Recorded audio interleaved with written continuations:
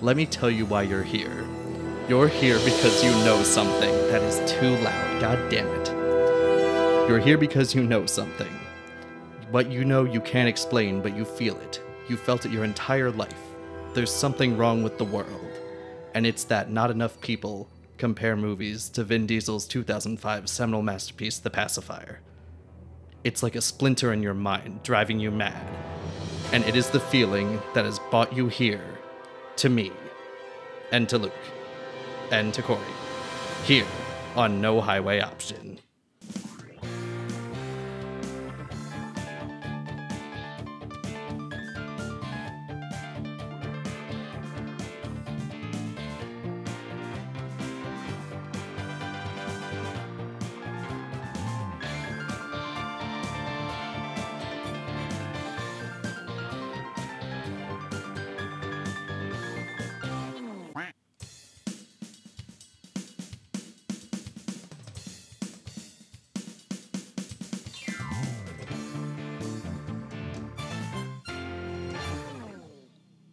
Well, you heard from Terrible Morpheus that this is No Highway Option. It's a cinema podcast where we answer the one question that applies to every film.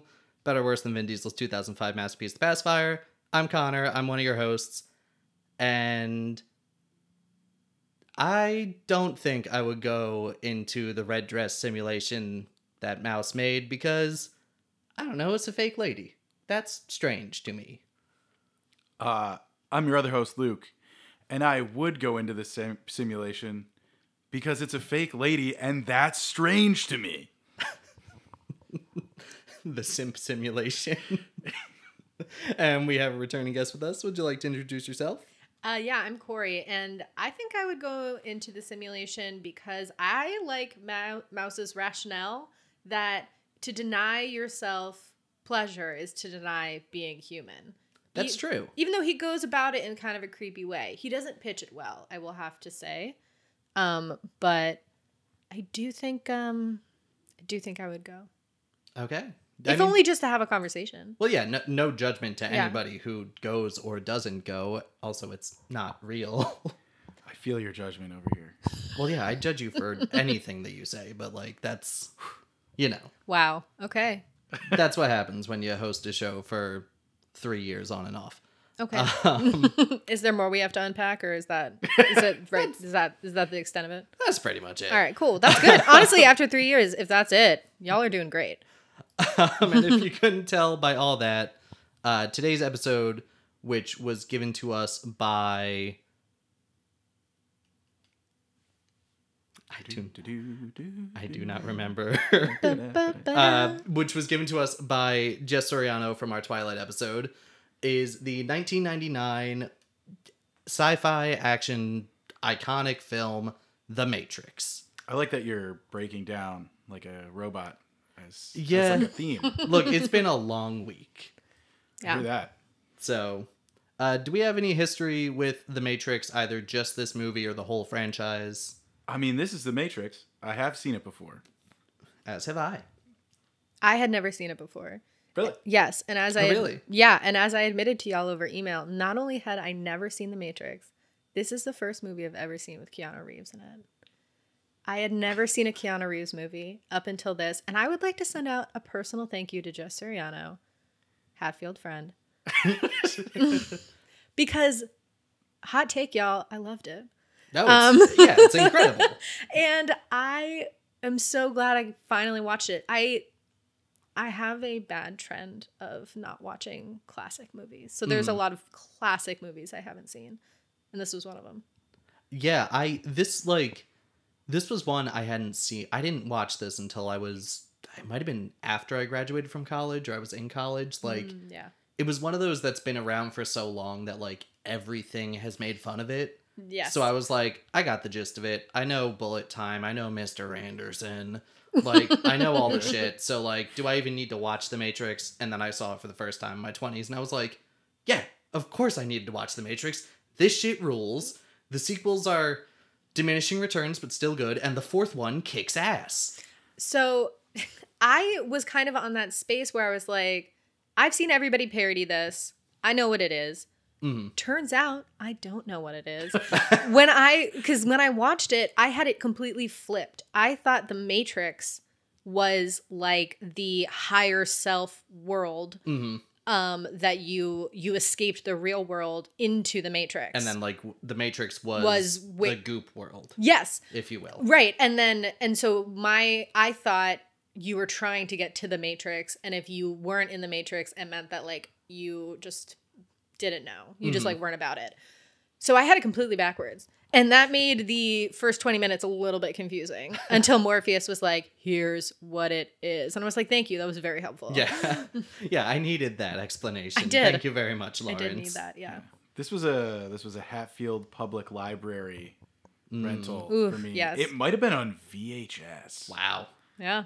I mean, it was 1999. Yeah. Yeah. Like, as I was rewatching it this time, half my notes are like, I was 4 years old, so like it wouldn't have meant anything to me in theaters. But like if I could go back as an adult and just experience this in theaters with a completely blind audience, would be incredible. Oh, Because everyone absolutely. would just be like, no one would know how to handle it. Absolutely mind-blowing. It would be like, I mean, I don't know if exactly like this, but I feel like how people felt at Star Wars or Jaws or something, where they were just like, how are you making that? Yeah, this is a whole new thing that like we're gonna experience forever now. Yeah, because I love Patton Oswalt, the comedian, and he's a really big movie fan. And so he was talking about how Jurassic Park came out and there was all this like amazing CGI. And then after that, there was a bunch of trash films that used terrible CGI. And then he was like, and then there was The Matrix. Yeah, You know? that's pretty much it. And you can really see it. Won the Oscar for Best Visual Effects. Yeah. Yeah. It was one of the first times like I learned about special effects because I think I had like a Nickelodeon magazine as a kid when one of the sequels was coming out, and they were like, you know that really cool part in The Matrix? Well, here's a picture of how they shot it, and it's like the part of Smith and Neo like punching in midair. Oh yeah. And when it goes around them, and it was like just a green screen room with a ton of cameras around it. Yeah. And I was like, why is the room all green? What does that mean? And like I learned more and more about it. So like you can blame The Matrix for me being the way I am today, I guess. Or Nickelodeon magazine, take your pick. It did not hold up as much for me visually. Oh, there's some messy stuff. Like there's some of the like fully CG, like the machines look a little 1999, but like it's 24 years old. Like the things that try to eat their ship. Yeah. Yeah. Yeah, like the Sentinels and everything. Like, but I mean that terrifying scorpion that goes into him. Oh, the bug. I hate the belly bug. That looked great in my opinion. Yeah. I thought. I think the scorpion itself, yes, but the like spit bubble that it came out of, that didn't look as good for me. So I don't know if this is a good or a bad thing, but it looks like sperm before the bug comes out. It does. I thought he was gonna get like inseminated, and then it became a scorpion, and I was like equally terrifying. Yeah, both not for me, but yeah, both not good. But I will say that I do appreciate how literal this film is, but in a way that didn't bother me. Like he literally gets bugged. Yeah. And they literally plug in and unplug. That's amazing. It's like, I feel like so many people when they talk about it, they're like, it's so deep and it's so cool. And like, there's all this like, you know, religious symbolism and like, Morpheus is actually a monk of the one because he's bald and like the jacket he wears is like a robe or something. He is bald. That's like, true. Some people try to get super deep with it. And then you watch it and you're like, no, it's just, I don't know, sci-fi dorks were like, this looks cool, and let's make it about love, I guess. So I will say, I will push back a tiny bit on that, because like, I think just because it's literal doesn't mean it's super deep. Like that's what I kind of liked about it, is like, some of the words that we use right now, we're like, oh, I need to go to the mountains, I need to unplug or whatever. It's like, it was super literal, but they took that idea to an imaginative place where literally you're in a body farm. And then also like the incredible intro that you just did, that idea of a splinter in your mind, Lana Wachowski and Lily Wachowski talk about that as like not being able to describe being trans. Oh, okay. You know, like knowing something is wrong. Right. Knowing something is off. And there being this like splinter in your mind. And, you know, so like, and then, yeah. So I think that there are a lot of layers to this movie. But then there's also just like, this is kick ass, you know? And we want to see it be awesome. Yeah, this looks cool and we're all having fun. Yeah, absolutely. Yeah. It's like a great mix of the two, in my opinion, you know? Yeah. Yeah. I would say. Yeah, no, I had heard that the whole thing was like their experience. Yeah. I've heard them talk about it since. Yeah, and I think that the article that I read about it, and so I don't know, this was maybe back in 2021, so I'm not sure if this has changed, but they were like, it was this allegory, but it was almost still something, like they hadn't come out yet, so it was almost something that they hadn't even fully put words to. Right. You know?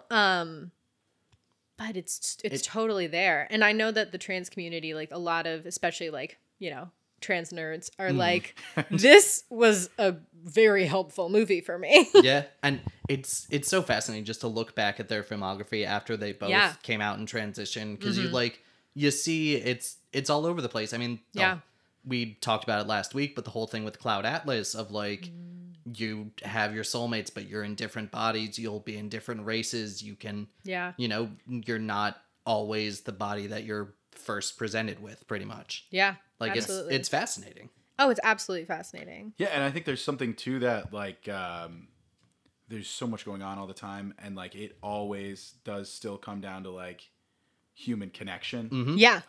In Cloud Atlas is a great example, and even in this movie, I know you're saying that the love thing. I mean, at the end. even I've said I'm not a huge fan of it before, but like Speed Racer is still about the human connection. It's about the racer family and like the whole thing with Racer X. Like it, like that's just the Wachowskis' thing. They just are just like, you know, loving connection is what works for all of us. Yeah, absolutely. And have y'all seen Sense8? Couple episodes. So I've seen a couple.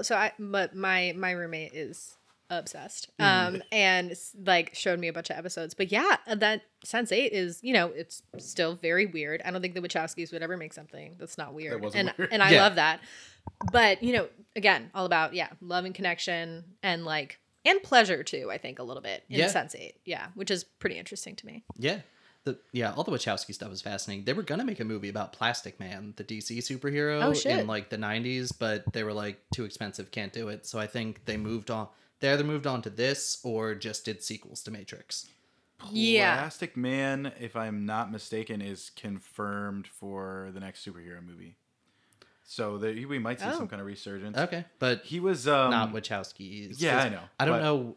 I know Lana did Lily did a TV. No. Wait, Lana did a TV show recently for Showtime, I think, and Lily did Resurrections.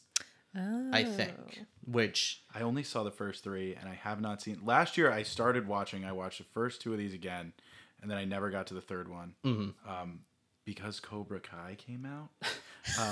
Well, but Cobra Kai coming out is not an excuse. I went to the theater to see Matrix Resurrections on Cobra Kai Day. But I hadn't finished the third. movie. And you had finished the third. And you had movie. COVID at that point, didn't you? Yes. Okay. This was 2 years ago now. Yeah.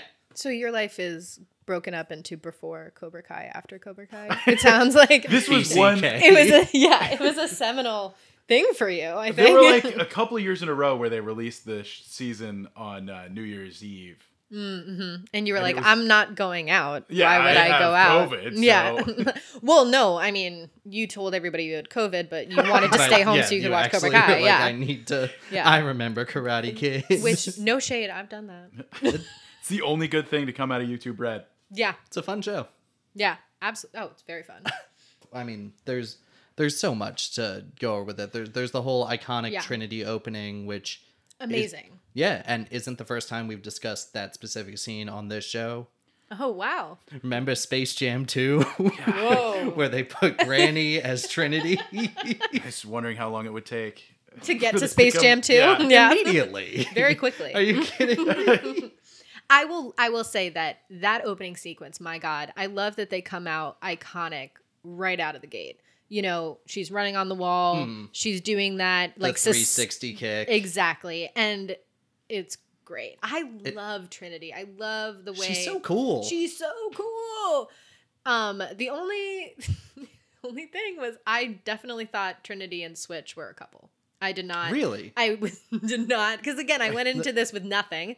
And I didn't. First, I had the Matrix backwards, and I did not think that Trinity and Neo were going to end up together. I definitely thought that. I was like, that hot blonde. Yeah, they're going to get together for sure. I couldn't remember if there was anything in this one or if it was like the next one. The sequels where it's like more harder and harder. Like, gotta get Trinity, gotta put everything together. I was thinking more along the lines of like, doesn't the second one, like, there's like an immediate sex scene, I feel like.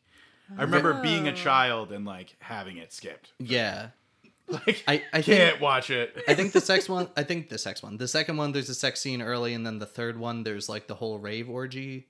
Or the rave orgy might be in the second one as well. Listen, I've seen the third one's like 99% subway station. I remember the Scary Movie TV room. You know, like Yeah. I just remember bits and pieces as they go farther on. Yeah, I actually. Well, I mean, I'm dipping my toe. So I haven't seen these sequels, but I'm excited about it. Yeah.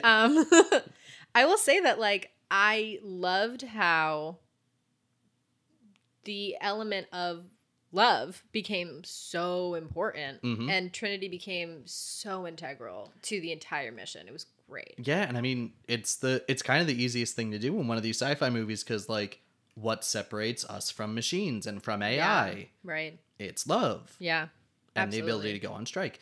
I think AI could maybe figure out how to go on strike, and I think that maybe that would be the true, like, could be a pinnacle of the labor revolution, right? Like, say AI gets so smart that they also go on strike with the writers and the actors. You send it a prompt and it says no. Yeah, it's like on strike. Sorry, don't wanna. Sorry, on strike. I think there's a workplace comedy in there of robots on strike. Robots on strike. AI and Yeah, I would love that. I mean, if we want to talk about how goddamn relevant this is? Yeah, I mean the when Morpheus is explaining the thing and he's like, it happened in the early 21st century. Everyone was celebrating. Then we made AI and it fucked everything over. And I'm like, Yeah. And what's happening over in Hollywood and in New York? I don't know what's happening over there. Well, as of right now, the WGA and SAG-AFTRA are both on strike. AI is part of their list of reasons for them to be striking. For anyone who's listening in the future, after it's hopefully resolved and they're paid fairly. Yeah, this is there's some time in between this one. Yeah. Maybe. Yeah, you never know. I mean, hopefully. It's not enough time, but we can hope, can't we? Yeah. I mean, I don't know. They're supposed to start terminating overall deals at studios on Tuesday. Yeah. Which is not encouraging, but. No. Yeah. I mean, it's wild to me sometimes when I look at what's happening with the strikes to think like, have y'all not watched any of your own movies? Yeah, have they not seen The Matrix?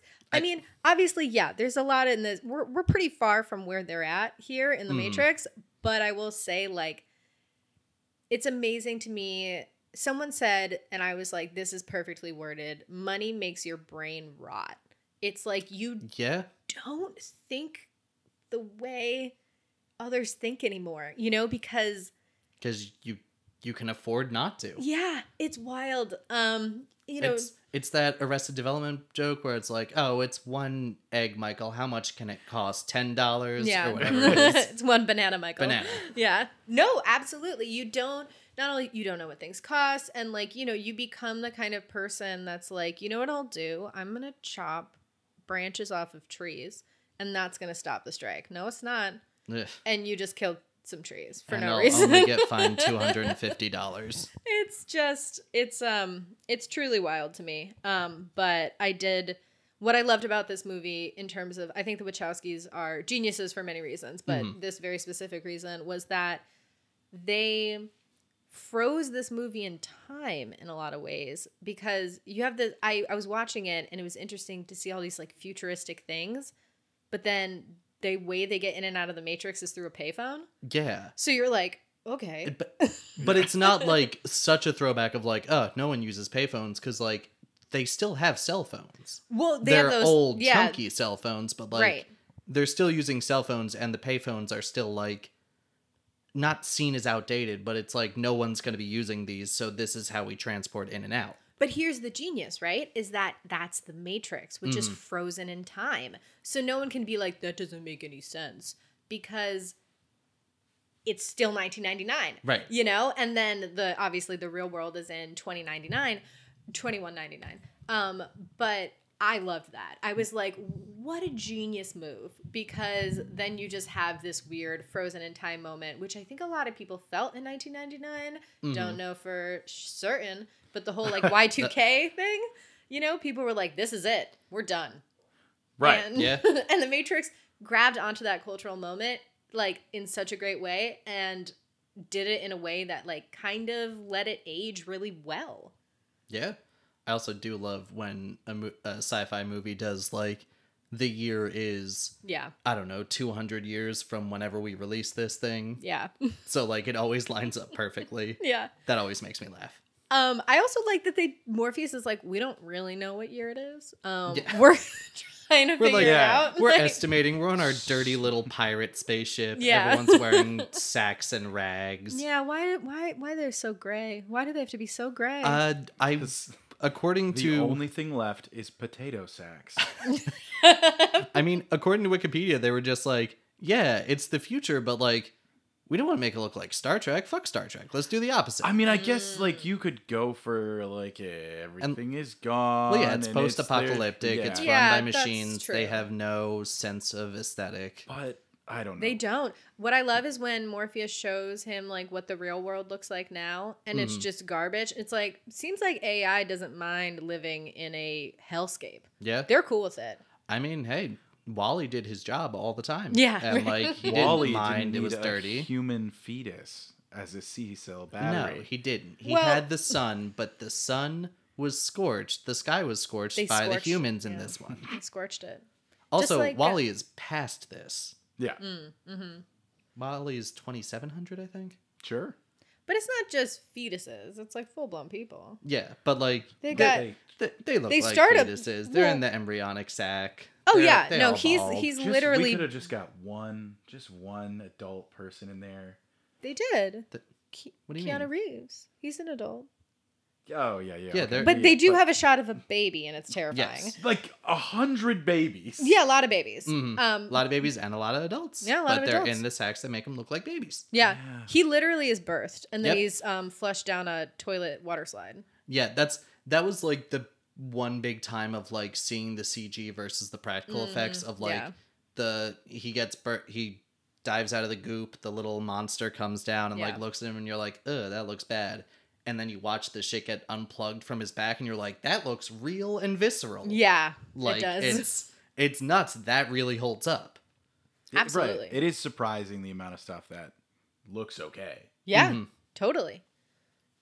For such a hefty sci-fi movie. Yeah. That like, yeah, because it was not the dawn of CGI, but like, It was pretty damn close, though. Like, and, you know, they found a way to do it really well and not kind of take people out of it, which I thought was really cool. And I loved all of the, like, I loved everything going, like, gummy. Like, I loved the buildings being, like, when rubber. the helicopter crashes and it does like the wave before breaking. Amazing.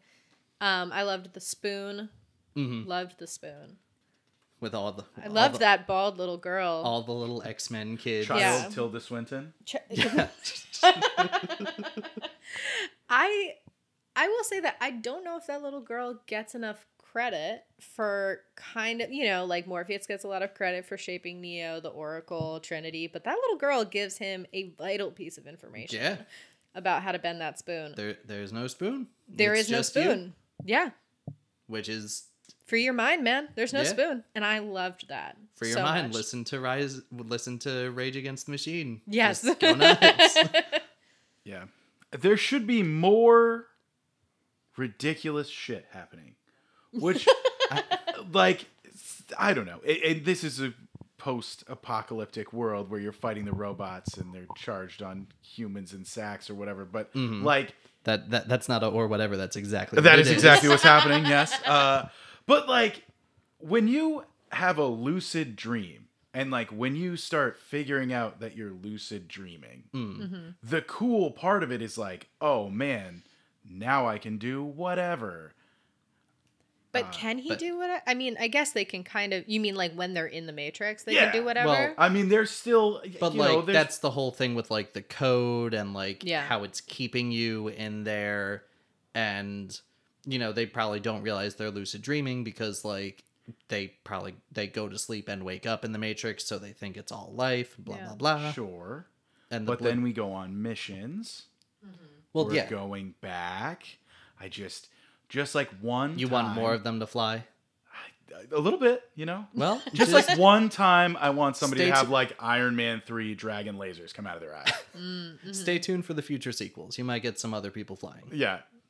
Yeah, it is a little interesting in terms of like what are the rules within the Matrix, because I mean from that spoon moment it seems like there kind of are no rules, right? Like if you can free your mind and you can like leap and jump like that, we could get some a lot weirder shit. Well, and it's like every time they rebooted the Matrix and like made it different, they referenced like, oh, this was the first Matrix, it was too perfect, people freaked out. Yeah, and I was like, but are we talking about the good place right now? What's going on? But like in future ones, they're like, here are some other things we tried. Right. And like they tried to, there are weirdos in the sequels, and then you realize if you like look into it more that was from a universe where they tried to introduce monsters and make monsters real to see if that would help. And it didn't. Let's see if this will help. It's like, also, oh, go ahead. No, I didn't have anything else. But like, what a horrible, and this is part of it, I guess, but like, what a horrible just baseline to pick as the AI. Everybody is trapped in this thing, but ultimately, isn't part of your goal that nobody wants to leave? That everybody is stuck. And so you just like, make it life. Yeah, but like, you could have not, You could have had something. They picked pre 9/11 life, so like everything was a little simpler. And some people are doing pretty good in the Matrix, right? Yeah. Like his boss, who's a dickhead. He's doing pretty good. His boss, who's literally just Wallace Shawn from the opening of The Incredibles. But what if you... He does the same speech there are different cogs, Bob, and the workplace is a machine. And like this time around, I was like, holy shit, that's little Wallace Shawn, man. I think tactically, if you put every person should be in their own simulation, I think. Do you know the processing power that'll take? Yeah. It's fake. It's got. You don't know what processing power they're using, but like people you have in a goo. They are using people in goo for processing power. They are. You're using a fake world where people are still like in their regular workplace class system. Well, why? Why isn't everyone just their own version of like, I am like eating bonbons. Like I don't have to go to work today. I'm laying naked and playing with Matchbox They cars. tried that and people freaked out. Yeah, because it was too perfect. And like should have been 1-to-1. If you do it 1-to-1, then you're going to get a lot more people trying to break out because you're going to get a lot of Truman Show situations. Yeah. I'm just wondering, like, did you watch The Good Place? I have not yet. Okay, so good. I will say that like they do kind of address what you're talking about. Like, why not just make everything perfect? And it has some good twists in it, so I won't say anything. But I do think that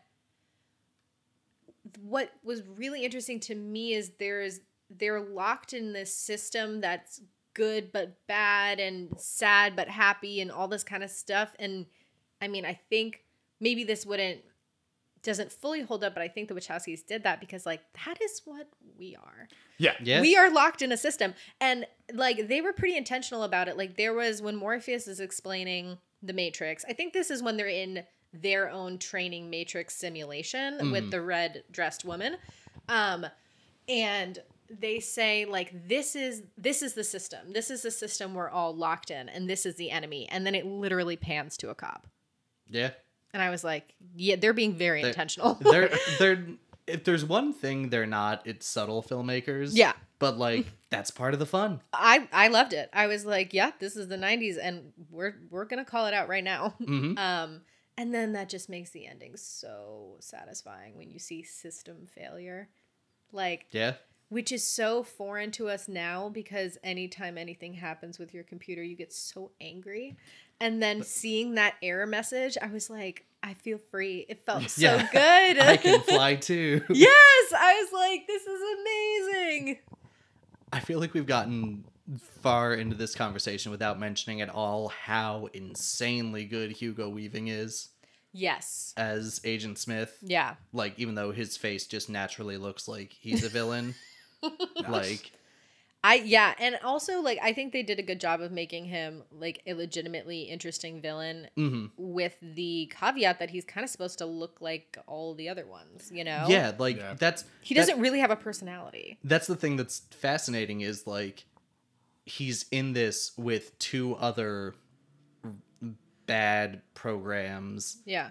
And he comes back for future ones because they're like, he's just so good. He's Everybody so good. loves him. Yeah. Everyone does the Mr. Anderson. Like, it's a whole thing. He's incredible. He was just a Australian actor and, like, just doing small stuff, and they found him and they were like, you have to be in all of our shit now.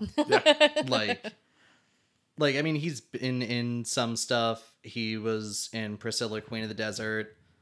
He voiced the sheepdog in both of the Babe movies. Okay. Nice. I don't know if I remember the sheepdog Yeah, I specifically don't either. in those movies. Yeah. But, like, this is what catapulted him. And then he did, like, Lord of the Rings and... Movies I also haven't seen. Those I've- are classics I haven't seen. I've seen 2 of them, and, like, they're good. But, Saw him when I was a kid. yeah. And I saw one of the Hobbits as a date movie, and I was like, I can tell this one is bad. You know what I remember the most about Lord of the Rings movies is always being with somebody who is like Way more all into it. about it. Yeah. And I'm always Yeah. like, Yeah. I mean, I got screamed at in high school because some guy was like, what do you mean you never watched them? I'm like, I don't know. I watched Star Wars. And he's like, you got to take a full day, watch all extended editions. It's going to be 18 hours. I'm like, that sounds boring.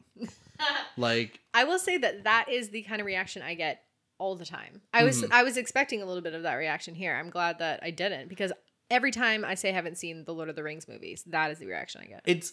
it's one of those things, like, just with people not seeing movies, where I definitely used to react like, oh my God, you haven't? You have to. Yeah. But then as I got older, I was like, no one cares. You just got to go, oh, it's good. You should check it out.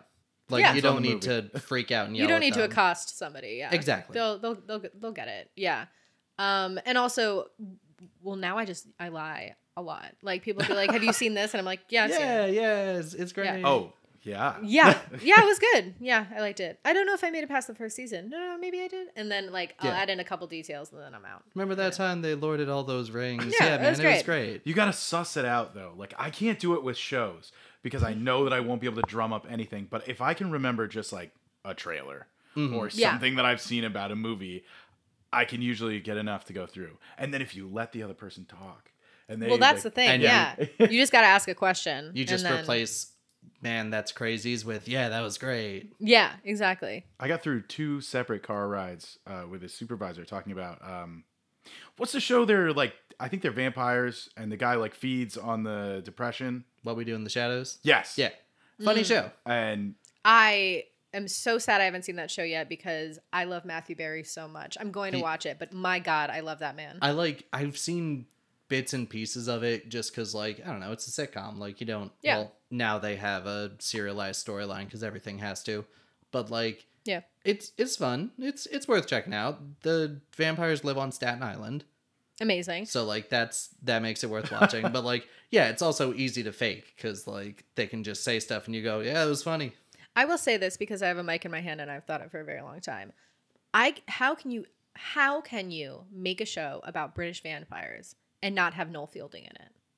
And I don't know if you know who Noel Fielding is. Did y'all watch the IT Crowd? I don't know if he ever pops haven't up or yet. not. Okay, so Noel But, Fielding is essentially a living He vampire. looks like a vampire. I love him so much.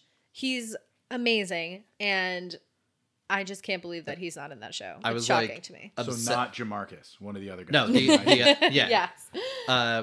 I like watched IT Crowd in college, and then during the pandemic, living with my parents again, they started watching Great British Bake Off, and Yes, Noel Fielding's on the Noel Great British Bake became Off. Yes. one of the presenters for that, and my Yeah. parents were like, "Who is this strange man?" I'm like, "It's old Greg."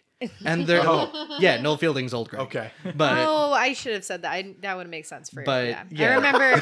What does that mean? Well, our high school was obsessed with that video, and it was so annoying. Like, I had heard the voice so many times before I'd even seen it.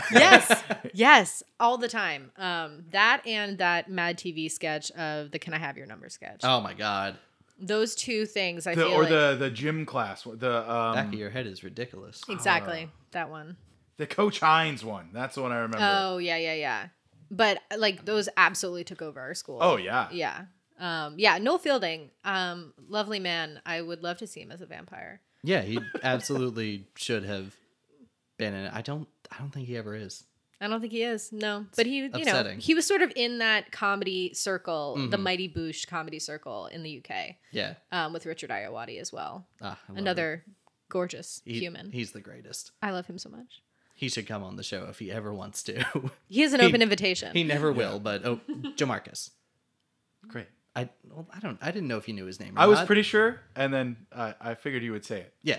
But It I was listened. either that or I'd do the voice.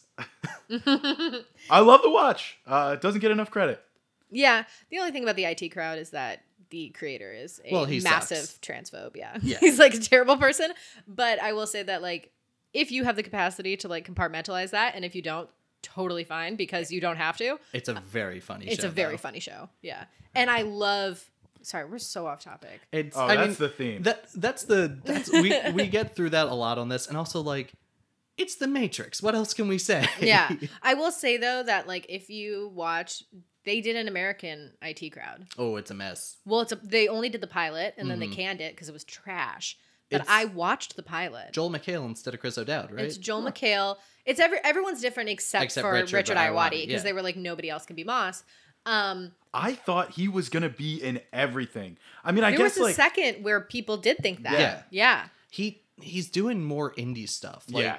Well, he's a which is director fine. more. He's a director and a writer, and honestly, like I think he's written a bunch of books, and I think also he's one of those British comedians, which is very common, I think, in the UK, who make a lot of money by just being on those like panel chat shows, and he hosts like a game show. Yeah, I see him every year. Somebody uploads the Big Fat BBC's Quiz Big Fat of the- Quiz of the Year, Yeah. and it's always like him and Noel, and they just are a team dicking around They're with the game or adorable. Jeopardy, and it's so much fun. They're That's where I adorable. discovered James Corden, and like he was Yeah. tolerable then. Yeah, he was on the Big Fat Quiz. And Richard Ayoade also does Travel Man. And if you ever need some serotonin, there is an episode of Travel Man with Chris O'Dowd. Oh, I'm sure that's a blast. It's a blast. There is this moment.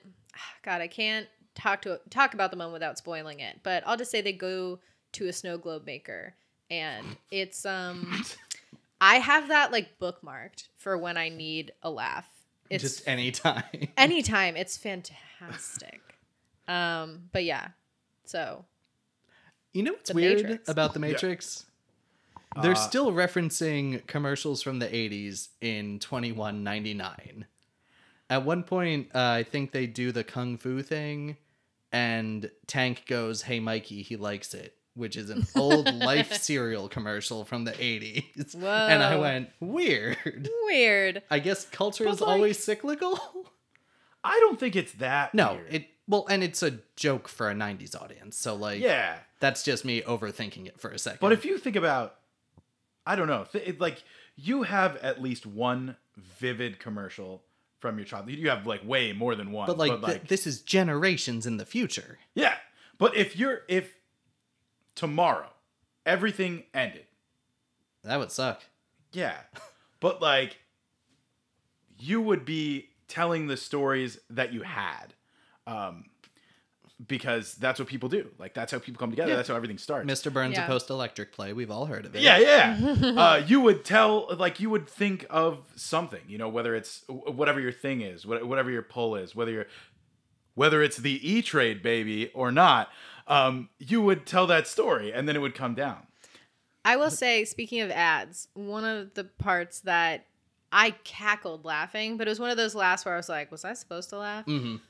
was when Morpheus is explaining the Matrix. They're in the construct, which is sort of like their simulator. Right. Which, by the way, I love how you get into the construct and you're instantly hot. Like, Yeah. so gorgeous. And he talks about how the AI are using them for energy. And he says, like, that we've taken all of human existence and turned it into... And then they holds up like a Duracell battery.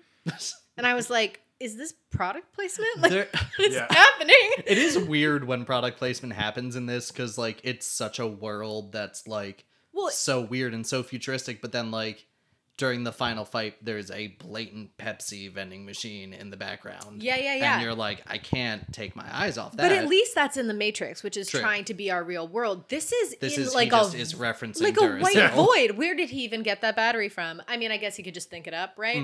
But my God, I cackled laughing. I was like, this turned into like a Duracell ad. Yeah, like, real quick. It was amazing. The white void, the guns, lots of guns thing. That was funny. Is this like the most culturally relevant R-rated movie ever? Because God, so many kids cartoons that I grew up with did every Matrix parody. Like off the top of my head, like Fairly Odd Parents, Shrek, Proud Family. Like everyone did a Bullet Time, a 360 kick, a White Void where the shelves came rushing at you. Like. Yeah. It was nuts how much this penetrated to a younger audience. Everything. And like to the point where now there's probably people watching who don't really know where it originated, which I find fascinating. Yeah. And I don't think that some people get mad about that. They're like, you don't even know where that's from. But like, it's fun to discover it. Yeah. And it's also literally just part of the culture. Yeah. Like it is now. And then, and then from something like The Matrix, now we have Everything Everywhere All at Once. Yeah. And I am so fucking happy because I saw that movie before I watched The Matrix. And the Daniels in one of their Oscar speeches called out. They were like, we thought, oh, what if I put my mom in The Matrix? And I'm like, and then we get this beautiful, wonderful movie? Like, thank you so much. Yeah. You can really see the influence on Everything Everywhere. Absolutely. Which is great. I love that movie so much. It's so good. Yeah. And like, I will say that like, I think Everything Everywhere All at Once takes the emotional arc much further, which I like. Like it is like, I think that there is a big emotional arc in The Matrix, but like, not like Everything Everywhere All at Once. Everything Everywhere. It has like a relationship at the center and like you get to know the character more. With Neo, you're kind of just like, that's Keanu Reeves. Yeah, and they're just like... Which isn't bad. In fact, like, I've gotten in arguments with people before who have been like, man, Will Smith was supposed to play Neo. That would have made it better, because Keanu Reeves is a bad actor in The Matrix. I'm like, his performance is exactly what it should be, because he's confused and scared the whole time. It's the cracked article. They made that video. There's a whole theory about a certain time of movies, and the reason that Keanu Reeves was so popular in that section of it, and it's because he is the ultimate. I mean, now he has become something else. Now he has broken out of it. He's a different kind of actor than he used to be. But he was such an accessible, like open-mouthed, just limp body for so long. Like in all of the movies he was making, it was like, and that was the idea. It was, it's like a self-insert. Yeah, he's insanely relatable because, like, and it's you'd be staring slack-jawed at everything, going whoa too. If a brain downloaded a kung fu program in your head, your reaction would be, I know kung fu. That line also cackled. Loved hilarious! Loved it.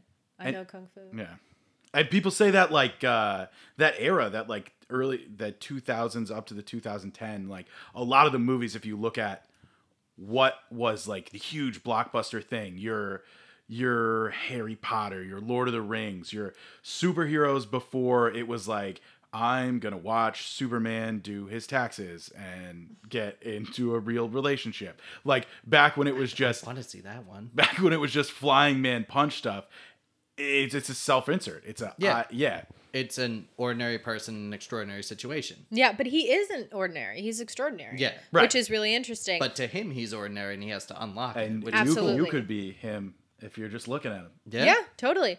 Although, I mean, there's something about those eyes. Yeah. Oh yeah, no. Those eyes are doing work. They're doing a lot of work in this, and I love it. I mean, probably if you covered up his eyes in like anything, you could see how much he's aged. But like, because his eyes are the same now, you're like, damn, that guy is still a young man. Yeah, It's the Mark Ruffalo effect, man. It's the kind eyes. Yeah. is Mark Ruffalo? Do But people still think Mark that he looks the Ruffalo- same? Because yeah, I don't Mark think Ruffalo that to be has true. Definitely aged. No. Just the eyes. Just the eyes. Just yeah. the eyes, yeah. But like, But it's not that he has kind eyes. To me, okay. they're very expressive and like window to the soul, Yes, clear. that is in a way. like Zooey Deschanel. I think that him and Zooey Deschanel have similar eye acting. Yeah, I can see And, that. and I'm here for both of it. Now I want to see Zooey Deschanel's John Wick. Where That has would be she great. been? Married a property brother and has an HBO Max show called What Am I Eating? She sort of went into sort of like this short form farm to table kind of like food climate consciousness sort of space. I guess that makes sense. I think it was also just because she was on New Girl and they did like 18-hour days craziness and she had 2 little kids and I think was like, I'm not doing that anymore. Even though she's great. I loved in it. New Girl. New Girl's so good. New Girl is incredible. I love it so much. And I obviously got like a massive resurgence recently during the pandemic because it's like, That's when I watched it. it's such a good comfort show. And I will say that like, I feel like a lot of what people sort of talk about the show now is like Nick Schmidt, Winston, Coach, like the men of New Girl, but Zooey Deschanel holds that whole goddamn She's show really together. Funny. She's so funny, and she is the comedic backbone of that entire show. And just absolutely incredible. And I almost wonder if like maybe because she so much is the show, that's why people don't talk about her in it as much. And we all gave her too much shit for quote unquote quirkiness back like 10 years ago. Totally. Yeah, absolutely. Like it was her thing and like it was like she was for sure quirky. Yeah, it was apt to be made fun of, but like I feel like people took it to a hostile level. And didn't realize that she was playing characters that were written for her by somebody else. She understood that it was her brand, and she's like, well, if I'm gonna get jobs and make money, here's a ukulele. And I will say that they address that whole like internalized misogyny of like women hating like women like that so well in an episode called Jess and Julia, if people are interested in how you handle complicated subject matter in a comedy setting. That's a fucking great episode for it. And it has Leslie Kaplan in it. So, oh yes, that one. Yeah, it's wonderful. I don't know, Cypher's a little shit in this movie. I love that his nickname is Reagan and that I can hate Reagan in this universe too. That's great. That's a fun time. He betrays everyone because he wants to eat a steak and be rich. He just wants to go to sleep. Which, you know what I mean? Yeah. And like, I kind of understand that. Yeah, it was, it might be because this was the first time I rewatched the first movie after the pandemic, like really watching it instead of just having it on in the background. Yeah. But I was like, I get, like, if someone said, hey, you want to eat this delicious steak and then we'll, like, reset you and you won't remember anything bad and you'll just be, like, you know, chilling. Yeah. You want to do that? And I'd be like, yeah, sure. Like, that sounds great. I love that scene with him and Neo when they're, like, having a drink or whatever. And he goes, I know what you're thinking. Why didn't I take the blue pill? Yeah. And you can tell on Neo's face, he's like, that's not what I was thinking. Yeah. I was like, you are projecting, sir. Yeah. That was not what was on my mind. He lied to us. Yeah, no, he, I mean, and then that, obviously, that horrible betrayal brings us to the incredible Tank scene. Oh my God. I love Tank so much. Tank rules. He's amazing. I love also that trope of, like, the one in... I feel like this happens in a lot of like spy and sci-fi movies where it's like there's one person who has to stay back because they're the guy with the ship, you know, or like bad example, but the like in like Criminal Minds or whatever, the lady who's always on the computer. Oh, the goth lady. Yeah, there's always like someone's got to be on the computer, you know what I mean? And I just think he nails it and does such a good job. Yeah, and he gets his big hero moment when he has the gun that looks like it shoots the Ghostbusters laser. And he says, believe it or not, you're going to burn. Yeah. And I was like, fuck yeah. That's what I want to see. Yeah, I absolutely loved that. And that, okay, so that part of it is where I think connects to what I love probably the most about this movie. Mm-hmm. Because it's one of those sort of like, it's seemingly a classic movie of like, you are the one. And you're like, why am I the one? And they're like, you just are. The prophecy said so. The oracle. Blah, right. blah, blah. Yeah, and there's never really explained. Kind of like a little bit in a Dune way, you know, of just like, you are the chosen one kind of thing. But... Yeah, but his name's not Paul. I love Dune. No shade. I love Dune so much. I watched it. Well, no, I mean, I read the book I read the book like 3 times in high school. I loved it. Okay, then yeah. We had an English teacher in high school who was absolutely obsessed with it. Looked like Dwight Schrute. You know, he did a little bit. I never made that connection, but yeah, a little bit.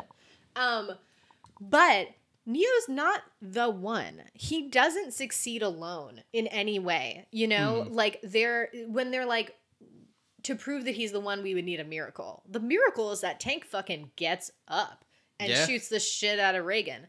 And then there's the whole aspect of he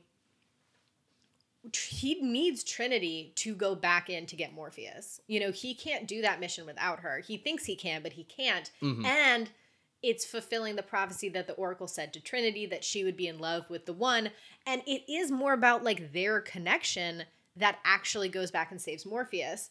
And I love it. And you know, and obviously nothing happens in this movie without Morpheus. So there's this whole idea where like everybody around him is kind of in this mindset that he's the one, but they're acting in a way that shows that it's actually not about him. It's about all of them. Yeah. And I loved it. It made me so happy. It's so good. It's just really well thought out. Yeah. It's like, and so like, you know, you can watch it and you can be like, it's really cool and super interesting to watch and all that kind of stuff. But like, I understand why people have written articles about this movie. Yeah. You know what I mean? And why it has such a cultural staying power. Yeah. I mean, I watched it twice. I watched it once to be like, okay, what is this? Mm-hmm. And then I watched it a second time because I was like, I feel like I missed stuff, you know? Yeah. Yeah. So I truly loved it. I loved the whole free your mind thing and the fact that it all goes back to the spoons and the fact that like it's really just about, again, like freeing yourself from this glitch you've felt, which goes back to the idea that like Lana and Lily talk about how like it was an allegory for like growing up trans. Yeah. And it's just, and then he has that whole moment where he's like, Mr. Anderson, and he's like, it's Neo, bitch. My name. And then he does a little arm thing. Yeah. And then there's a bunch of fun, weird kung fu in the middle, you know? So it's like, it's a good ass movie. It's just so cool. Yeah. It's a good ass movie. And then the song at the end keeps yelling at you to wake up. It does. Yeah, I feel like you guys kind of brought me back a little bit. I came into this with like a lot of fatigue. Like this is everywhere. And it was everywhere. And after 20 years, it's like, all right, more of the Matrix. But like, I don't know. It's one of those things where it's like, it's the one that started it all. So like, you still kind of feel it, but sorry to interrupt. No, I mean, that was the bulk of it. It was just like, yeah, listening to you guys love it. You know, it's pulled me back. So. That is very sweet. And I love that. And yeah, I mean, it is one of those things that's like hard to watch now because it's been done over and over now. But I will say, Everything Everywhere All at Once gave it like a whole new life too, in some ways, by doing it, but in a completely different way. So I don't know if I'm gonna have the same fatigue. I think like 20 years from now, I will still be watching Everything Everywhere All at Once. No, like I think you're right. Feeling the same. I mean, yeah, it's. I think you're right about that. It's an entirely different situation. The same like wide-eyed love that I walked out of that the first time. Right. Yeah. I could hear like every single time you hear the like I could do laundry and taxes with you, I'm gonna get the same amount of emotion. I'm gonna cry every time. Yeah, absolutely. Oh, it's incredible. Every time I watch it, like I'm gonna be sad about the relationship and like thinking about relationships in the past, that like what would happen if this went other ways. And then also, I guess you could call it the Matrix or dumb action movie side of my brain. I'm going to freak out every time Evelyn punches a guy and it makes the Smash Brothers home run bat sound effect. And I go, I know that. Yeah, it's I think there's more. I think you're right. Like there's going to be less fatigue with that because there's just more. There's just literally more in it. But it has the benefit of not being the first one. Yes, that's true. And it'll also be interesting to see if this recent era of multiversal storytelling brings some fatigue along with it to Everything Everywhere. You don't think we're already in fatigue of the multiverse? Say, I'm fatigued. But just in the future, because like it's not like the idea of the multiverse is going to stop when Marvel stops with it, which they should immediately. But the strike may be the thing that escalates. Like Marvel has been kind of winding down. They're not getting the same returns on these movies that they were. Yeah, that's true. And this pause may really be the thing. Yeah, I mean, I truly I love the way they do multiverses and Everything Everywhere. And then I love Into the Spider-Verse. But I kind of stopped there. I don't give a shit about any of the other multiverses. You have to, I don't know, multiverses, like, you need to have a hook of, like, it is this central person that we're following and, like, their different possible lives. Like, yeah, Into the Spider-Verse, there's a million different Spider-Men. But we care about Miles. We're following Miles. Yeah. Doctor Strange in the Multiverse of Madness, as much as I liked it as a fun Sam Raimi silly movie, was just all right. You don't give a shit about what Doctor Strange is going through. They're like, he meets his evil twin and he had a sister, and you go, okay. It's because they didn't. John Krasinski's here. Yeah. Neat, I guess. That's cool. What it is, though. I think is the idea is that you can make then cameos in every single movie. You can and it makes sense, and do people fan are service and then kill them. I think the hard part, which I cheered when he died. I was like, "Fuck your fan service, man. Cast someone else." Oh my god, amazing! I would still like to see him do it. Cast someone else. Yeah. Are you anti John Krasinski? Is that coming out? I just don't want him to be Reed Richards. Okay. I think people like it on the internet, so he doesn't like it. Oh, no, I'm not a contrarian about it. Like, yeah, he looks like him in the comics, but from John Krasinski's performances I've seen and what I know of Reed Richards, they don't match up. I would like someone else. He's not your Reed Richards. Yeah, exactly. Yeah. He's not Ian Gifford.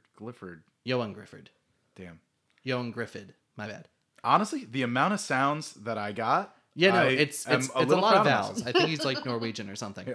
But like, no, you brought up good place. Someone suggested William Jackson Harper to be Reed Richards, and I was like, well, that's all I want now. That happens to me a lot when someone is like, who would be really good in this, and I can't get out of my brain, and I'm like, I don't think I can die until that happens. Yeah. Like, I need that to happen now. Yeah, like they're not gonna do it, but like it'd be cool. He can play smart. Like, I'd see him stretch, I guess. As long as Jerry Seinfeld is the thing, that's really all I care about. That's a dumb inside joke. All right, do we want to get to the criteria since we're so obviously focused on talking about the Matrix? Sure. Yeah. I will say, I know this isn't in the criteria, but did y'all catch that? Trinity says it's our way or the highway. Yes. To Keanu? I did. I wrote it down. I'm like, we're so close. We're so goddamn close. Well, I was going to say that I think it's interesting to examine the fact that in the Matrix, you have a choice. And in the pacifier, you don't. You don't? It's no choice in the pacifier. It's very anti-choice.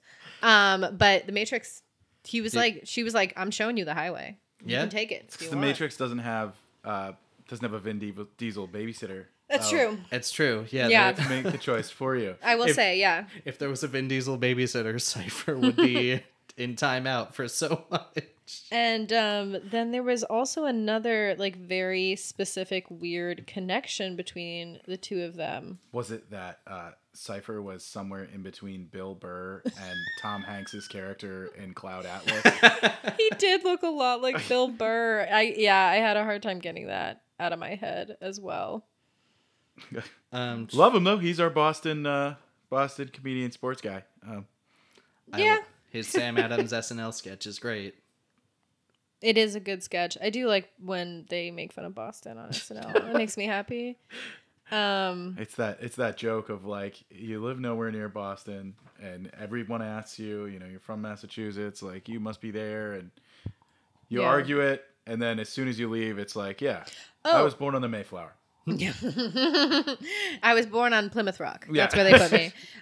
Okay, this is the other weird connection I saw. In both movies, we have people who are going to have to regrow their eyebrows. Oh yeah, Do you? Because the woman with the neighbor. flame, I just got my eyebrows done. Exactly. Yeah. And Keanu when he births himself, he doesn't have any eyebrows. Fun trivia. Does anybody know how long it takes for eyebrows to grow back? Weeks. I want to say 6 months. Okay, wow. It's in between the two of you. It's like 3 to 4 months. Oh wow. It'll take. So I actually looked that up because I was interested to see how long they were filming for. Well, how long it needed. No, I mean, I'm assuming that was makeup, but Yeah. how long it took his muscles to not be atrophied anymore. Like how long he was in that like tube. Right. Right. You know, because he doesn't have a lot of hair, but he has his eyebrows back. And I was like, maybe that was about 3 to 4 months. I guess so. I don't know, but I think that lady, she's gonna have to wait about 3 to 4 months for those eyebrows to come back. At least. Yeah, But she'll at be least. spending them in federal prison. That's true. That's true. I guess you can draw them on. Is that whole mean, you movies can. on your phone? I didn't mean to peek over it. Yeah, it's McGurk. It's Coach McGurk. Home Movies is probably my favorite animated Nice. show of all time. A show about kids but for adults. Sign me up. Thank you. Yeah. It's great. It's fantastic. It's fantastic. So how's the soundtrack to this film compared to the Pacifier's 2000s pop punk fever dream? It's really hard for me to separate this soundtrack from the instrumental and "You wouldn't steal a baby." Yeah, there was that scene where the guitar kicks in and it does sound like the DVD piracy thing. I will say that like I had a hard time. I was watching it and I was like, this all sounds like score. It's mostly score, yeah. But when you then- look at the soundtrack, a lot of those instrumentals are done by like very famous bands like Rage Against the Machine Oh, and cool. like which is super interesting. Mhm. I will say the Pacifier does know how to pick a montage song Oh for my God, sure. yeah. And then I will also say though that I think the people who would like the music in the Pacifier are probably the kind of people that people who like the music in the Matrix would hate. Because the Matrix, I think, is like hardcore and like punk. Mm-hmm. And I don't think that those fandoms quite mix well with pop punk. Yeah. Generally. Yeah, but then again, I'd put him at a tie because I like both of them a lot. When the Rage Against the Machine song kicks in at the end, like I like just start bumping my fist. I'm like, Oh, yeah, I love it. I fucking love this. I'm thinking more of like the people in the 90s at the Oh, yeah. time, you know, being like, this is music. People who would unironically use the word poser. Exactly. Absolutely. Yes. But the Matrix soundtrack kicks ass. It really does. The Rage Against the Machine song, it's not a spoiler, but it's in Matrix Revolutions, the fourth one. Oh, yeah. But it's a ska cover. Amazing. It's so weird, but that hit in the theater and I went, what the fuck is this? I love it. And there was like a kid and his dad in front of me and the kid was loudly going, that was terrible and this song sucks. Oh my God. And I was like, you suck, kid. What the fuck? Is it Steam Powered Giraffe? No, I think they're called Brass Against. I think It's the only one I know. I think it's a ska band that only covers Rage Against the Machine songs. So that I love when weird crossovers like that happens. Like my dad has gone to see this reggae band. And all the songs they do are Talking Heads covers. That's incredible. Yeah. And so it's just like, okay. Is there anything in this film that's as memorable as the Peter Pan dance from the Pacifier? Yeah, I mean, the whole goddamn thing. Yeah. Like the bullet time, the void, there is no spoon, Yeah. the fashion. Red pill, blue pill. Yeah. Yeah. It started a whole movement of people misinterpreting it. I mean, it started more than that. Yeah. Because, like, there wasn't just, like, that wasn't the first time that had ever been used, you know? Like, now we think about it as, like, sweaty guys saying, Yeah. like, Yeah. But like before that, I feel like it was everywhere. I mean, it's the same fatigue discussion as everything else. But. Yeah, and it's like it's similar to 1984 where people just say the thing and it's like, do you understand exactly what that is? And it's like, yeah, it's 1984. They took away my favorite cereal. I mean, that's kind of what happens in that book. They take Yeah, away they all the take cereal. away food. They do. You're always at war. You don't have the cereal you want. Yeah. And then the rat cage. That's what I immediately think of. Yeah. In 1984. It's fucking terrifying. Yeah, I'm glad I did not see that when it was on Broadway. I am not. Because I heard a lot bet of it shit was of wild. people freaking out about the rat cage. Well, yeah, it sounds. I mean, there's not a lot of I feel like in theater there's even less separation than like when you're watching like a movie. Yeah. So that sounds bone chilling. Yeah. I think everything in this movie is memorable.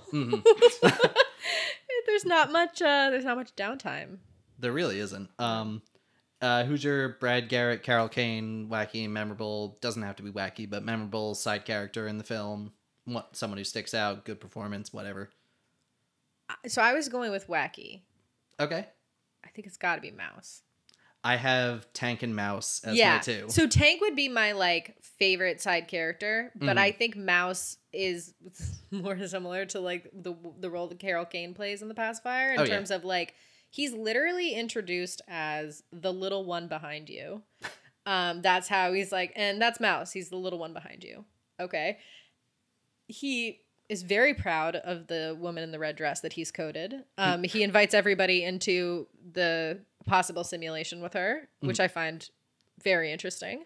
He has this whole ADD speech of like, this tastes like tasty wheat, but I don't know what tasty wheat actually tastes like, but it makes me think of it. You know how everything tastes like chicken, but you don't know what a chicken is? And I'm like, that. This is great. I was like, that's like one of the very few moments of like banter in the movie, and it was great. I loved it. And then he goes out like full on Scarface. Yeah.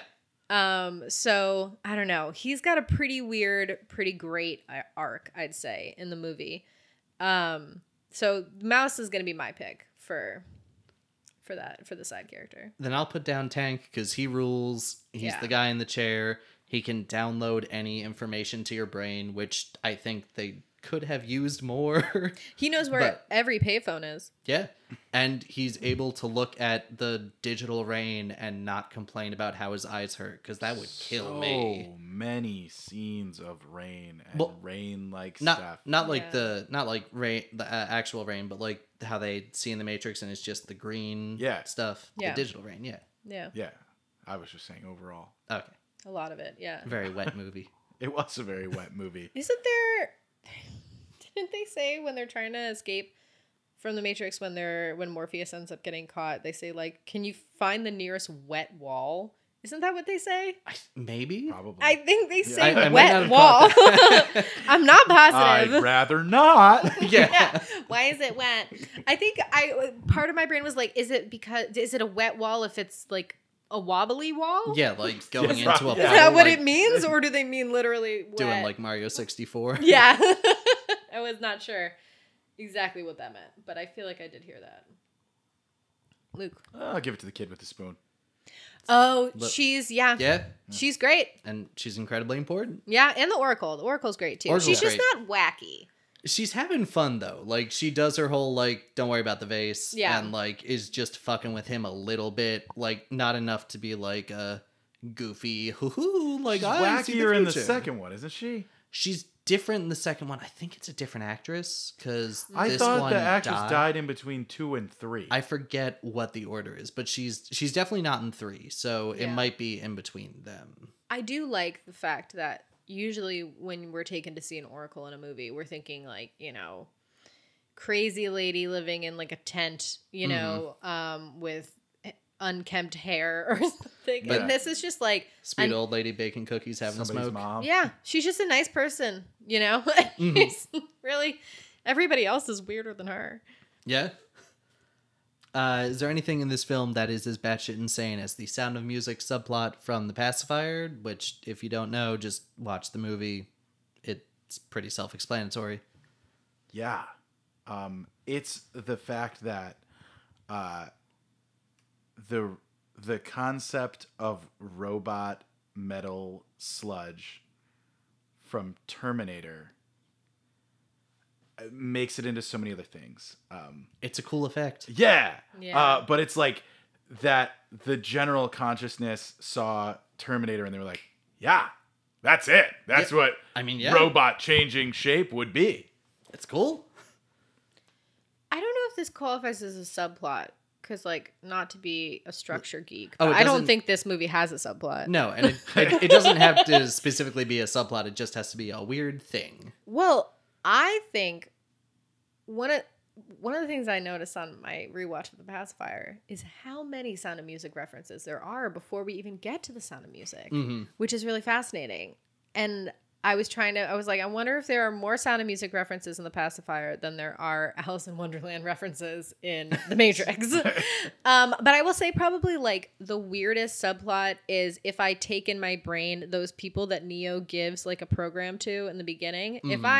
If I spin out what their life is like, I'd say probably that's the weirdest. Okay. That would be the weirdest because who are those people? What are they doing with what he has?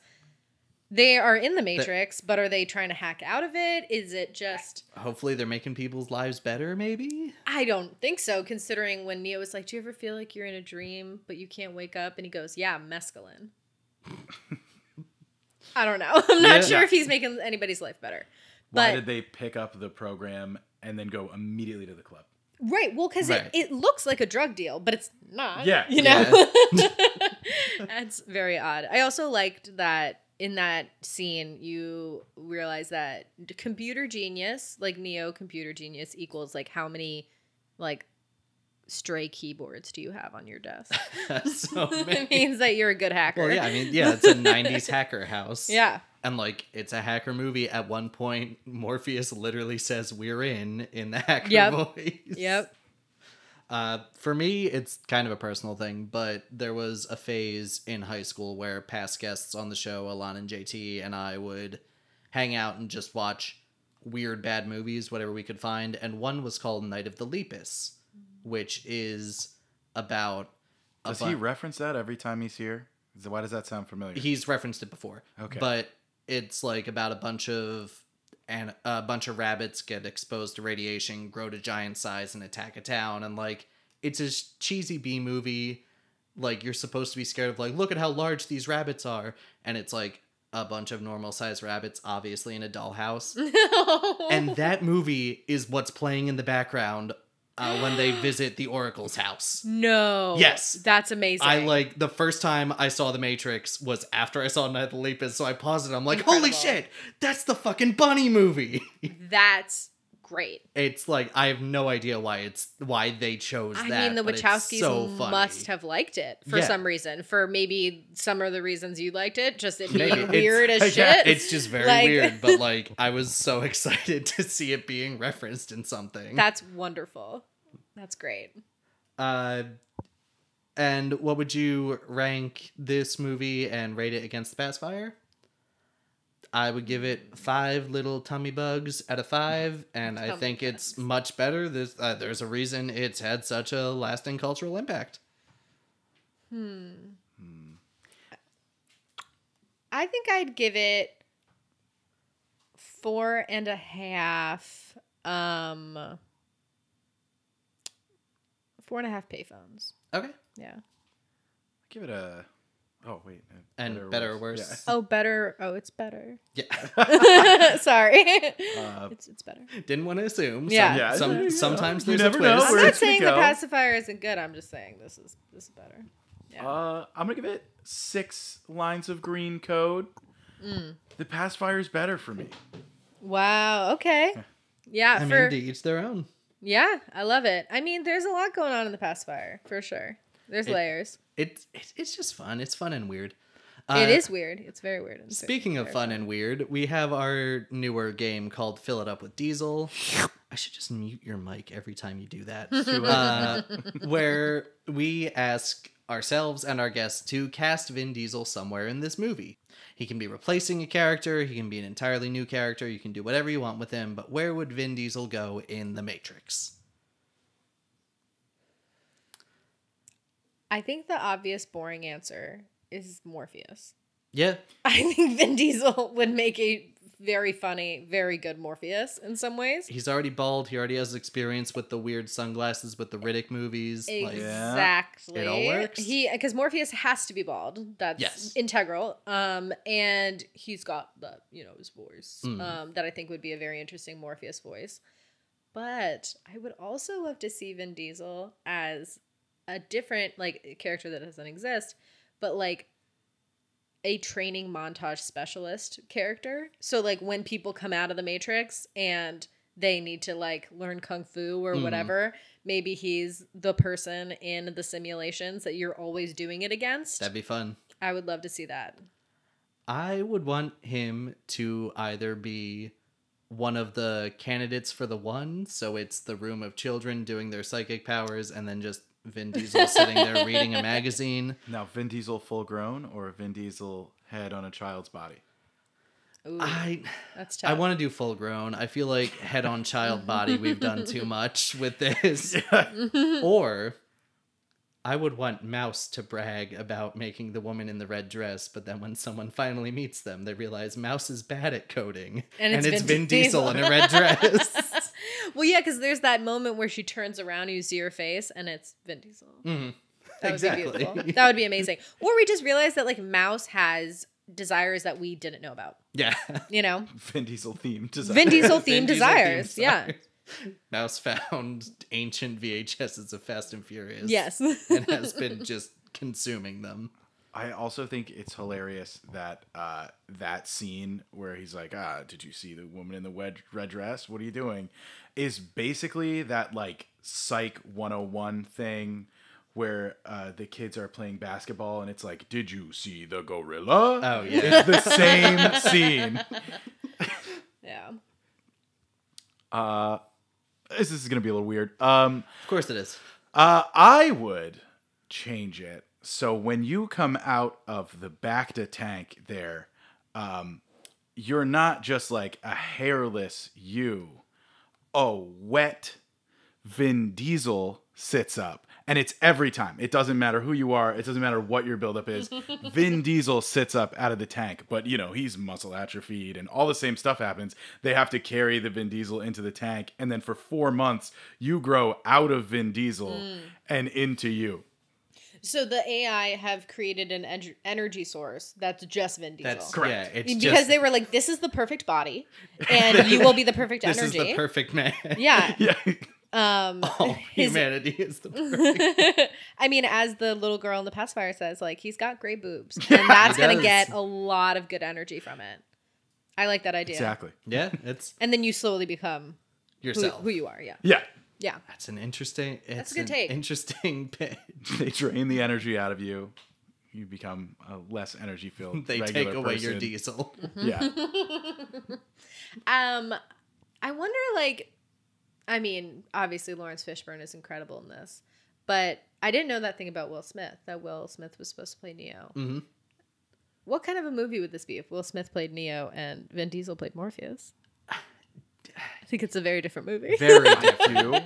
I think I still like that I think movie. it could work. I think it's I'd still watch a it. good time, but I don't think it would last as long. It's more Independence Day.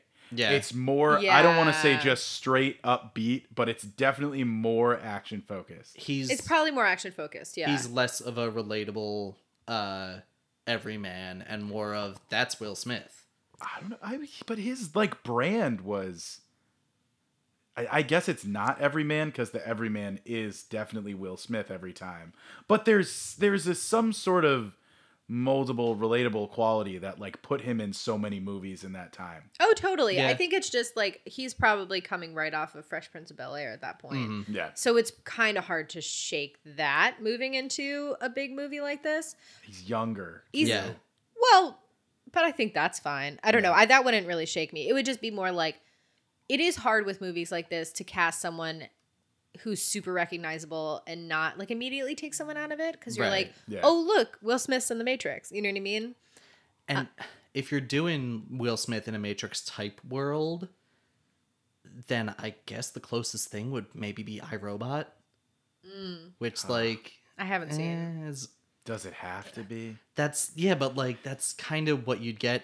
He turned it down and instead did a previous episode that we have covered on this show, Wiki Wiki Wild Wild West. Whoa. I will say, though, I think Will Smith would nail it. I want to put yeah. that on the record. I think he'd be great. Yeah. I don't think Vin Diesel would nail it. I think he would deliver a very memorable performance. It'd be interesting. It would be interesting. I'm a little worried about it becoming a little campy if it's Vin Diesel. According to Will Smith, his Morpheus was initially going to be Val Kilmer. Oh. Which is... like time fitting. Yeah, also interesting. I'm okay with that, I think. I'd be okay with it. I don't know how much it would work. Yeah. I think Vin Diesel... I think you have too much of a hard time. Like, there's Vin Diesel doing a thing, and then there's, like, straight-laced Vin Diesel. Mm-hmm. And I don't think that he has like the buoyancy there to make it work. Like, yeah. Because you either have the Vin Diesel that you have in a lot of movies, or you have like something like Find Me Guilty, where he is like out there and it's like out of the shell. And I would like to see more of that. I would like to see that in other roles, but I still don't think that gets us here. Right. Yeah, I'd agree with that. So thank you for coming on, Kory. Do you have anything you want to plug or anywhere people can find you online or whatever? I don't know. It's been a while since I've posted on Instagram, but I guess you could follow me on Instagram. My name is Kory Louko.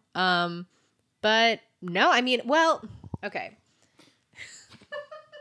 I did a short film called Man vs. Vibrator, and I found it very fun. And so if anybody wants to check that out, you can just find it on Vimeo, Man vs. Vibrator, and then Kory Louko. That was a good time, but you don't even really need to include this because I'm not here for the plug. Just here for the couch. I am interested though. I want to know, would you guys take the red pill or the blue pill? I'd probably take the blue pill. The red pill seems like a lot of work. It is a lot of work. Definitely is. I want to say that I'd take the red pill, right? Yeah. I mean, that's like... I think I definitely would because, I don't know, in the moment, you're not really thinking about the consequences. You're all wrapped up in it. And then, like, any sort of feeling about it afterwards, I was like, maybe I should have taken the comfortable pill, would come after you were gung-ho, like, yeah! I'd be worried about my family, too. Like, that would be a big thing for me of, like, if I take the red pill and wake up, can I convince them? Can I find them? Are they going to actually be them? Well, it seems like Neo has like nobody. Yeah. It seems like he's like on his own. I will say that like what I thought about when I was thinking about this question, I was like, if you're doing really good in the Matrix, do you want to take the red pill? I mean, you're doing pretty good. But then I don't think they come to you. They don't. They're like, we don't need you. They're like, yeah. I will say that I want so badly to say that I would take the red pill. But considering the fact that I'm like afraid to take shrooms, I think that there's a really good chance I don't take the red pill and I'm just like, it's fine. Yeah. Is there an option to not take either pill and just leave? Yeah, that's actually super interesting. I should crush it up and put it in my tea. Right. Yeah. Can you just like feed it to me, but like don't show me you're going to do it? Because I want to do it, but I'm afraid to do it. You know, just like throw it in something. Do you have a piece of cheese you can wrap it in? Yeah. I love the fact that he doesn't dry swallow. The Morpheus was like, no, we have a glass of water. Yeah. Like, we're not savages. They look coated too. They are. Yeah. They look like it's fish oil. Yeah. Or NyQuil. Yeah. I was going to say Dayquil and NyQuil. Oh my God. Which one do you Dayquil pick? and NyQuil. Okay, so what do you take, Dayquil or NyQuil? It depends on the time of day or night. I think more often the Dayquil pill, because like if I'm taking NyQuil, I'm drinking the NyQuil. Oh, yeah. Like, you're not swallowing them. Or you're like worried about passing out in the middle of the day. Plus, I am like 93% convinced that Dayquil is a placebo at this point. I know that it's not. I thought you were going to say, at this point, I'm like 93% NyQuil. And I was very concerned. Well, I was going to say Dayquil is a placebo too. It's just when you take it, you're asleep afterwards. So every time you're like, well, I woke up and it worked because I went to sleep. NyQuil is the one that makes you go to sleep. Dayquil I think you just got it mixed up. Yeah. No, but I think that's right. I mean, because like sleep is what makes you feel better. So it's like, it probably just puts your ass to sleep instead of like. I mean, that's how they're able to sell the ZQuil. Like, it's NyQuil without the cold medicine. Yeah. So I mean, I don't know. I have not taken Dayquil in a while. Sometimes I have a hard time sleeping. I could pop a NyQuil. But that's blue, right? So that means I'm boring. That means you go back to sleep. That means I go back to sleep. Okay, you know what? Fuck it. I'm going to take the red pill. I'm not going to do shrooms, but I'll take the red pill. I'm going to stick with the blue pill, I think. Yeah. But we'll see what happens. Anyway, anyway, you can follow us anywhere at No Highway Pod on all of your social medias. Email us, nohighwaypod@gmail.com. If you're Richard Ayoade. Yes, Richard Ayoade, or if you're his representation, absolutely come on the show to talk about The Watch. Yeah. Or The Watch. Yeah, we can just bullshit about The Watch. I can pitch my idea where I wanted Noel Fielding to be a vampire in a sequel. Yeah. Have you ever seen Richard Ayoade's movie Submarine? No, I need to. It's amazing. It's been on my list for forever. It's so good. I mean, so yeah, and if you guys get Richard Ayoade, I'm coming back, right? Absolutely. I'm just gonna hang out. Me and Steve are just gonna be There's hey. There's just gonna be a crowd of people in here, and he'll be like, "I'm in a house in a mysterious New York town." Well, he was like, I wonder if Richard Ayoade, what do you think the chances are he's ever been to Staten Island? Low. I'd say low. Yeah, probably low. Probably low. Although they do shoot a lot of things here. That's true. Yeah. Yeah. There's an abandoned prison that people shoot at all the time. There's an abandoned hospital, too. That was there you go. That was Arkham Asylum when they did Gotham. Very cool. Did they get the turkeys in any of the shots? Not that I saw. Damn. But it is when you drive by it. So there's main hospitals over here, and then there's this one that used to be I don't know. I think at one point it was a National Guard thing. It was one that petered out over time. But it's in different floors of it. They trained nurses there for a while. And now at this point, I think there's really nothing in there. But it's such an old building with the brick and stuff that it's something to look at, which is why they picked it. Yeah. I like it. And thank you to Ian C. Weber for recording our theme song. This week stands for coding. Computer, coding, it all works. Follow the link in our show description to hear all of Ian's cool stuff. Next week on the schedule, past guest Nick Cherry is coming back to talk about Son of the Mask. Which, it's a fun episode, but I don't like that movie, man. But anyway, tune in next week to hear that episode, whichever one I just said. Do we have anything else? Did I forget anything? I think you're good. All right. Nailed it. So, for No Highway Option, I've been Connor. And I've been Luke. And I've been Kory. And as always, these have been all of our opinions, and if you didn't agree with us, that is too bad, because it's our way. No highway option.